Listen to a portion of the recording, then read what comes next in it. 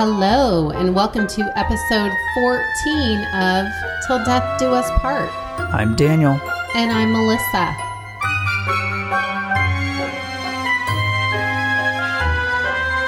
Hi, honey. Hi. Okay, so we're just going to dive right into an update on one of our previous cases, which was episode 4, and it was the case of Kenneth and Christy Manzanares. Do you remember that? Is that the cruise ship murder? That is the cruise ship murder. A lot has come out within the last couple weeks. There's some big things that have happened. And so I wanted to kind of give an update, and then we're just going to say goodbye to this case.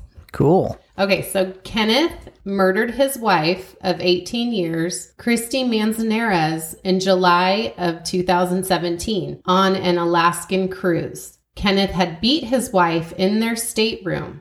She died from blunt force trauma to the head. They were celebrating their 40th birthdays and their 18 years of marriage with family and friends. Now, this year in February of 2021, Kenneth pled guilty to second-degree murder. In June of 2021, Kenneth was sentenced to 30 years in federal prison at Lemon Creek Correctional Center in Juneau, Alaska. Now, this past Wednesday, July 17th, 2021, Kenneth was found unresponsive in his cell. Kenneth died moments later. He was 43.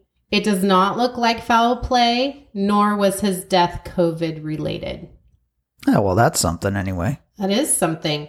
Now, I had just read an article, and I forgot to write down what that article was, so I apologize. But he was on medication for a traumatic brain injury that he had years ago. With that medication and with alcohol, it can cause not good things. So side effects include murdering your wife. Yeah, murderous rage. On your cruise ship excursion. Right. And I had never read that before. And so this particular article said that that might have contributed to her death and that might have contributed to his death. I don't know if that's for sure the truth, but it sounded very reasonable. This is being investigated by the FBI since he was in a federal prison. And I'm sure someday soon we will know exactly what he died from. But wow, I'm kind of over this case. Yeah. So I just wanted to give our listeners an update. And man, we had recorded that so long ago. I know. It feels like a lifetime ago. In that particular episode, I really wanted to lighten up the case by talking about all of our cruise experiences. If you really want to listen to a podcast that did a really good job on this case, it's a podcast I listen to all the time, and they're called Suspicious. And they did a great job doing this case. I would recommend going and listening to them. All right, so we bid adieu to the Kenneth and Christy Manzanares case. That's it. Thank you to everybody who texted me or emailed us or sent us messages on Instagram saying, did you get this? Did you see this? Yes, we saw it. And so thank you for being our listeners and for remembering the cases that we did. We couldn't do it without you. Nope. It's awesome.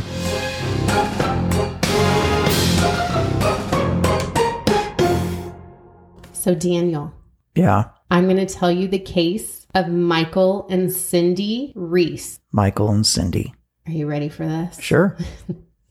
On the night of Wednesday, February 18th, 2015, a call came into the Jefferson County Police Department in Morris, Alabama, around 8 p.m. 40-year-old Cindy Reese was on the line saying that she thought her house had been broken into and she couldn't find her husband. Cindy's house just happened to be located directly across the street from the police department. In a matter of seconds, police were at her home.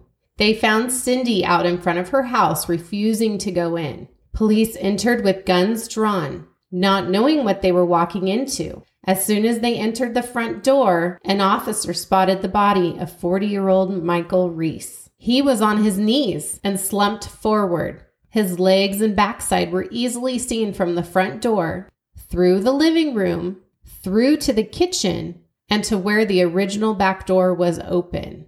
Michael was in the doorway to the unfinished addition they had been putting on the back of the house. It looked as if Michael was letting the couple's dog out, and someone had come up behind him and shot him point blank in the back of the head. Ouch. Michael was pronounced dead on the scene.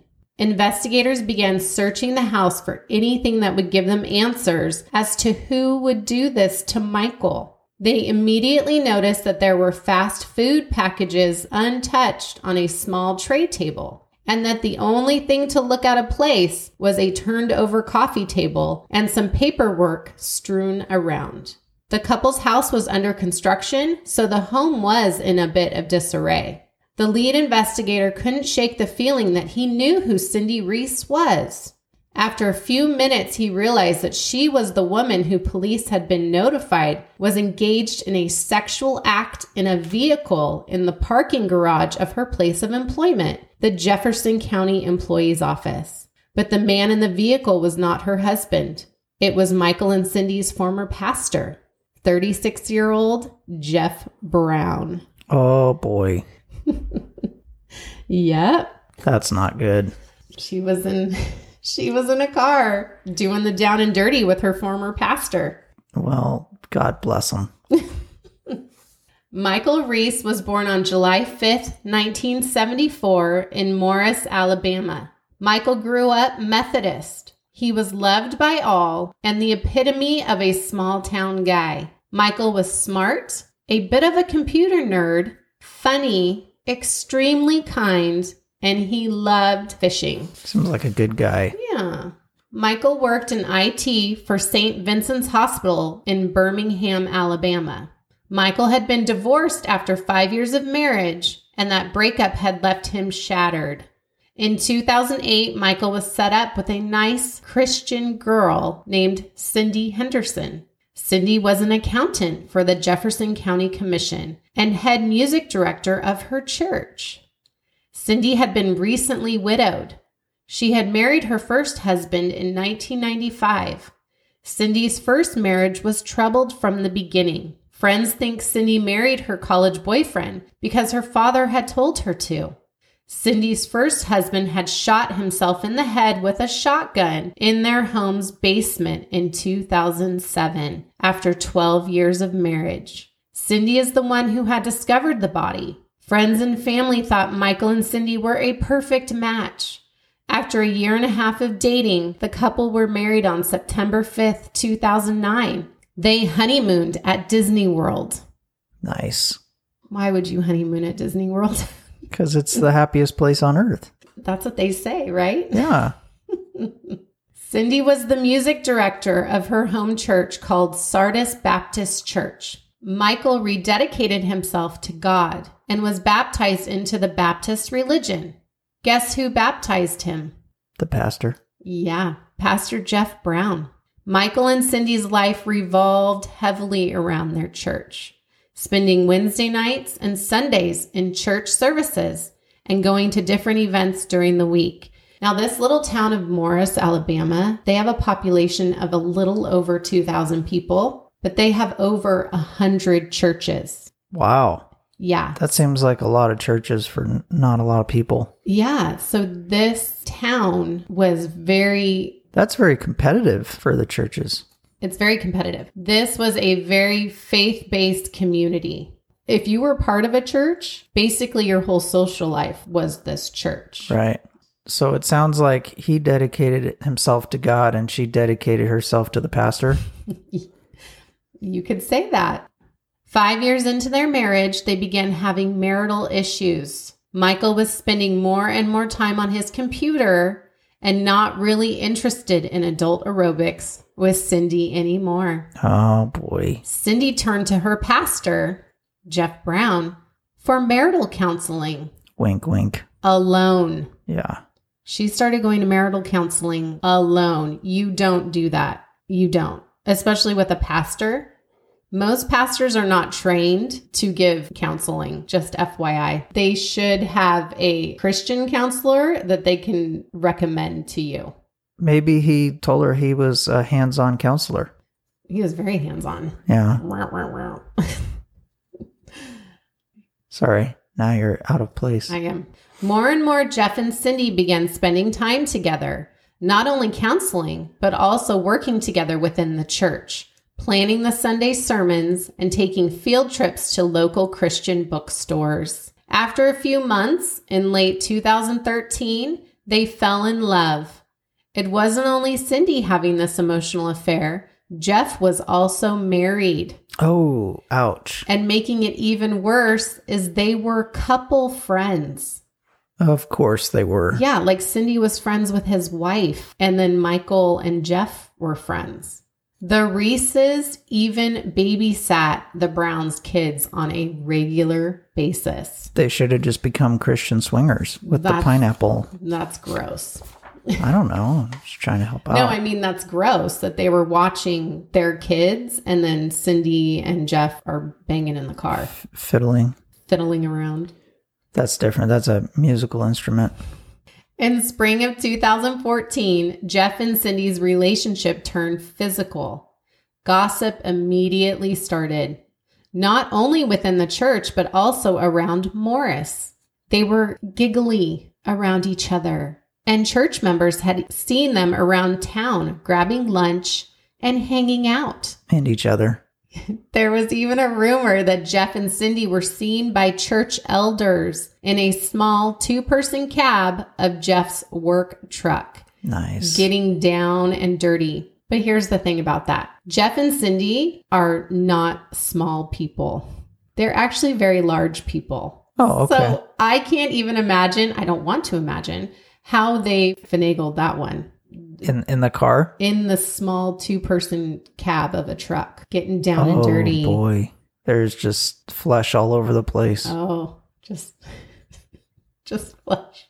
Well, you know, it's okay. People get creative. And this was before they were caught in her work parking garage in her car. Hopefully it had tinted windows. Oh, okay. Just big white butts. Like pressed smeared up against with the fogged up windows. Oh, gross. And a fleshy cheek hits the glass. The church started asking for Jeff's resignation. Cindy decided to resign, and Jeff soon followed suit. Cindy had to tell Michael before he heard the rumors, and he took the confession of the affair rather well. Michael promised to work harder on their relationship and their marriage. What? He even booked them a trip to Disney World as a second honeymoon in celebration of their 5 years of marriage. Oh, hell no. That's like $20,000 to go to Disney World. So there's no way I would do that knowing she's banging the pastor. No, he should have just taken her to Universal Studios. Oh my gosh. He should have taken himself. Screw her. He takes her on the B version of Disney World to church. Universal Studios. She's the church mattress. She is the church mattress, not the school mattress, the church mattress. Yeah. Oh my God. The trip did the trick, and it had rekindled their relationship.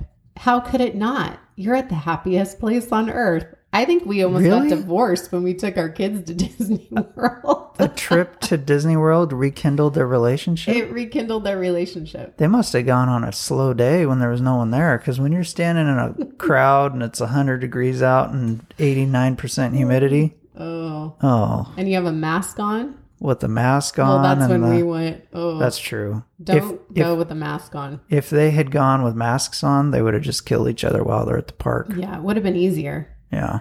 The couple had even begun talking about and planning for future children.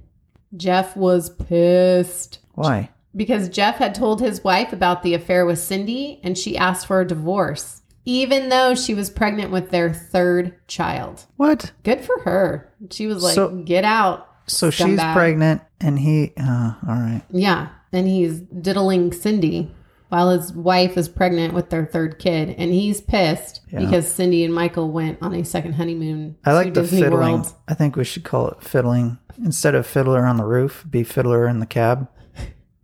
Perfect. All right.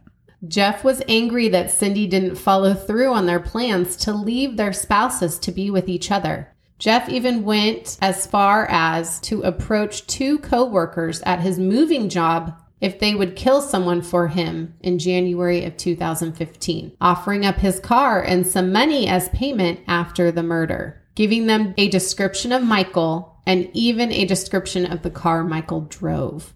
They said no and immediately called the police and filed a police report, but they filed it with another police department in another county, so it was never followed up on.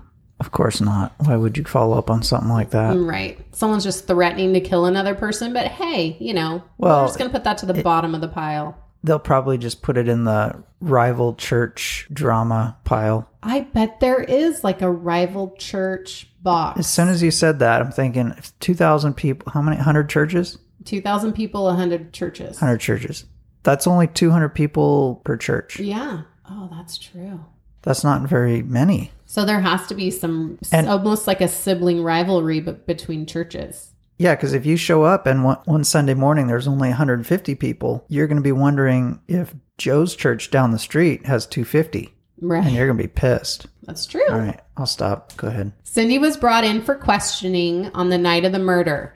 She told investigators that Michael had taken Cindy to work that day. She had lunch with Jeff Brown, and then Michael picked her up from work at 5. She was playing both sides, this girl. What? The couple went over to Cindy's mom's house to help her with her trash cans since the next day was trash day. They were at church from 6 to 7 p.m. After church, they went through the drive-thru of a famous Alabama fast food restaurant, Milo's Burgers. They took their food home to eat. As soon as they walked in the house, Cindy remembered that they needed lunch meat and orange juice for the following day and yelled to Michael that she was going down to the Piggly Wiggly and that she'd be right back. Oh my gosh. I wish we had a Piggly Wiggly here in Bakersfield. There's no way you can go to a Piggly Wiggly and not go, am I going to become overweight shopping at this store?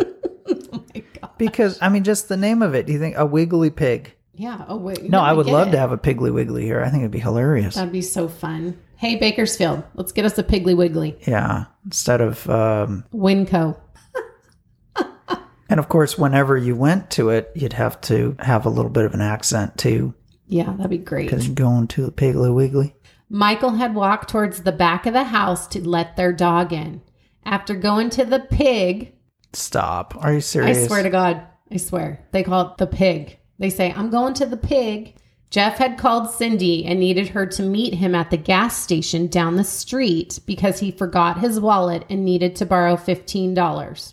Cindy headed home and walked through the front door, noticing the furniture flipped over and paperwork strewn about. Cindy yelled, Michael, Michael, but there was no answer. Cindy did not go past the front door. Since she had discovered her first husband's body, she was scared to find Michael hurt. So she grabbed the landline phone and went out to the front yard. Did you know that a 911 call begins recording as soon as you are connected? I would assume so, yeah. Okay, I didn't know that. Yeah. I think most people don't know that. Like as soon as your phone starts ringing, you can hear the ringing, it starts recording. Oh, you mean before it even connects? Before it even connects. As soon as it starts ringing to 911, it's recorded. Oh, okay. I never knew that. Interesting. Cindy's 911 call catches her saying, my phone is about to die. Was she talking to Jeff or was she talking to herself? After her interview with the police, guess who picked her up from the station? Jeff freaking Brown. Sure. Did they get some food on the way? Probably. Jeff was brought in for questioning the day after the murder. He told investigators that he was in love with Cindy and was divorcing his pregnant wife to be with Cindy. He told them he was 50 miles away in Anita, Alabama at his storage unit during the murder. Jeff admitted to hating Michael because he had seen Cindy with bruises on her upper inner thighs, and she alluded that Michael physically and sexually abused her. There is absolutely no evidence of that even being remotely true. So and it pisses me off when people do that. Yeah. He's going to throw a decent, nice guy under the bus. It's probably from him. He's probably liked it. Well, if you're doing it in a 2-person cab, you're probably going to have bruises. Yeah, you're going to get beat up pretty good. Especially if you're 300 to 400 pounds. Yeah, that would be tough. Mm-hmm. Jeff said he became angry and very protective of Cindy, but that Cindy had decided to forgive Michael because that's the Christian way. Jeff denied having any role in Michael's murder, and police had to let him go.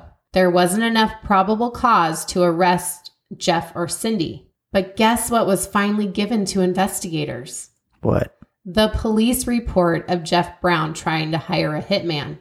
With that information, police were able to acquire a search warrant for Jeff's apartment, his car, and cell phone records. Within Jeff's apartment, they found the lease agreement to Jeff's apartment and the title of his car. Cindy was the first name on both. Wow. They also found bank statements from a shared bank account between Jeff and Cindy. Cindy was basically funding Jeff's lifestyle. Investigators also subpoenaed their cell phone records. They found X-rated photos and racy texts between Jeff and Cindy. But the smoking gun was the constant communication between Jeff and Cindy within hours of the murder. Data from cell phone towers showed that Jeff was never 50 miles away. Jeff's phone was pinging off a tower within 200 yards of the Reese's home. At 6:57 p.m., Jeff texted Cindy. This is when they're at church. And it says, "Keep me posted." Church let out at 7 p.m. and Cindy called Jeff at 7:03, keeping an open line for 29 minutes because Michael was in the car with Cindy. Investigators think that the line was open so Jeff could keep tabs on their location. Michael was dead before 8 p.m. Oh, wow. On March 11th, 2015, Jeff and Cindy were arrested for the murder of Michael Reese. They were pulled over in Cindy's car as she and Jeff were driving back to her office after having lunch together. Cindy wasn't in jail for long. She made bail and was out to live her life till her trial began. Cindy refused to bail Jeff out and stopped accepting his phone calls. Oh, wow. Jeff got mad. The DA offered Jeff a plea deal, plead guilty to manslaughter, and Jeff would be sentenced to 20 years in prison with the possibility of parole. But there's a catch. He had to turn on Cindy. Jeff started talking. Heck yeah. Jeff told investigators that the murder was Cindy's idea because her family would never accept a divorce. The murder of Michael became Cindy's obsession. She talked about it constantly. Jeff told her he would not murder Michael. Cindy decided to do it herself. Should she shoot him or poison him? She decided on shooting him. So they're more worried about the family looking down on them for divorce than murder. Yeah, you hear that a lot. It's better to murder your spouse than to divorce your spouse in some. Who are these families that they hold that much sway? I don't know. Like, I mean, I get it if they get divorced, they lose the $100 million inheritance, then I could see that. Okay, fine, we're not going to get divorced. But this is, no offense, I mean, this is a little town in Alabama. What are they worried about? I don't know. Oh, all right. Yeah. Jeff told investigators that the murder was Cindy's idea because her family would never accept a divorce. Oh, I already said that. Sorry. Okay. The night of the murder, Cindy had her Bluetooth in and kept Jeff on the line while she and Michael fought. This is what Jeff is saying. Jeff heard them get home and heard a pop. Cindy told him to meet her at the gas station. She gave Jeff the .38 revolver and told him to get rid of it. Jeff threw the gun out the window of his vehicle as he drove from the gas station to his apartment. The gun has never been found.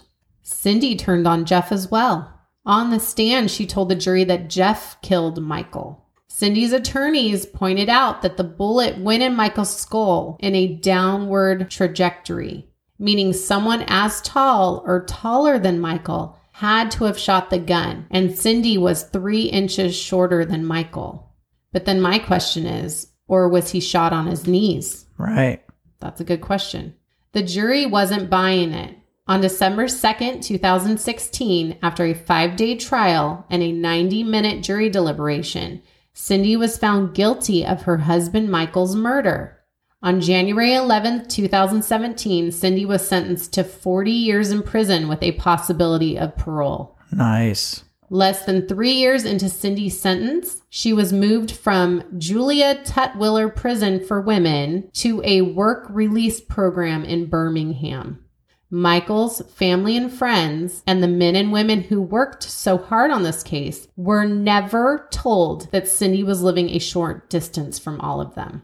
Oh, wow. There was a huge backlash, and Cindy was sent back to the prison.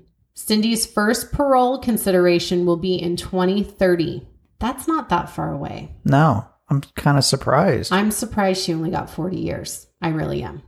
Jeff was remarried in 2016 while out on bond. What? Yeah, I heard Who the hell would marry him? I had read that he was a bit of a player. Like, he had a lot of women going at the same time. And he's like the fat, like Pillsbury Doughboy kind of guy. Well, I mean, that doesn't necessarily mean anything. No, it doesn't. But charming tubby. He charmed the pants off a lot of women. Ooh. There we go. I wonder if they were like screaming at each other as they're in the court trying to outtell on each other. And she's like, "You're not that good in cab," instead of in bed. Oh my gosh. Here's a Daniel joke. Jeff was remarried in 2016 while out on bond and will be up for parole consideration in 2023. That is in 2 years. Wow. That is nothing. Another smoking gun in this case was the fast food. Investigators thought there's no way this woman is going to get fast food from Milo's and not eat the French fries hot. Everyone knows the French fries taste better hot. Ain't nobody in Alabama gonna let that food get cold before they eat it. Oh, right there. That's perfect facts. It's the smoking French fry. Sure. Here's another thing. There was plenty of lunch meat and orange juice in the refrigerator. You can never have too much orange juice and lunch meat, though. I saw photos of the contents of their refrigerator, and there was tons of meat and tons of orange juice. All right. So there was no need for Cindy to go to the grocery store. So Cindy is saying that Jeff killed Michael while she was out at the grocery store.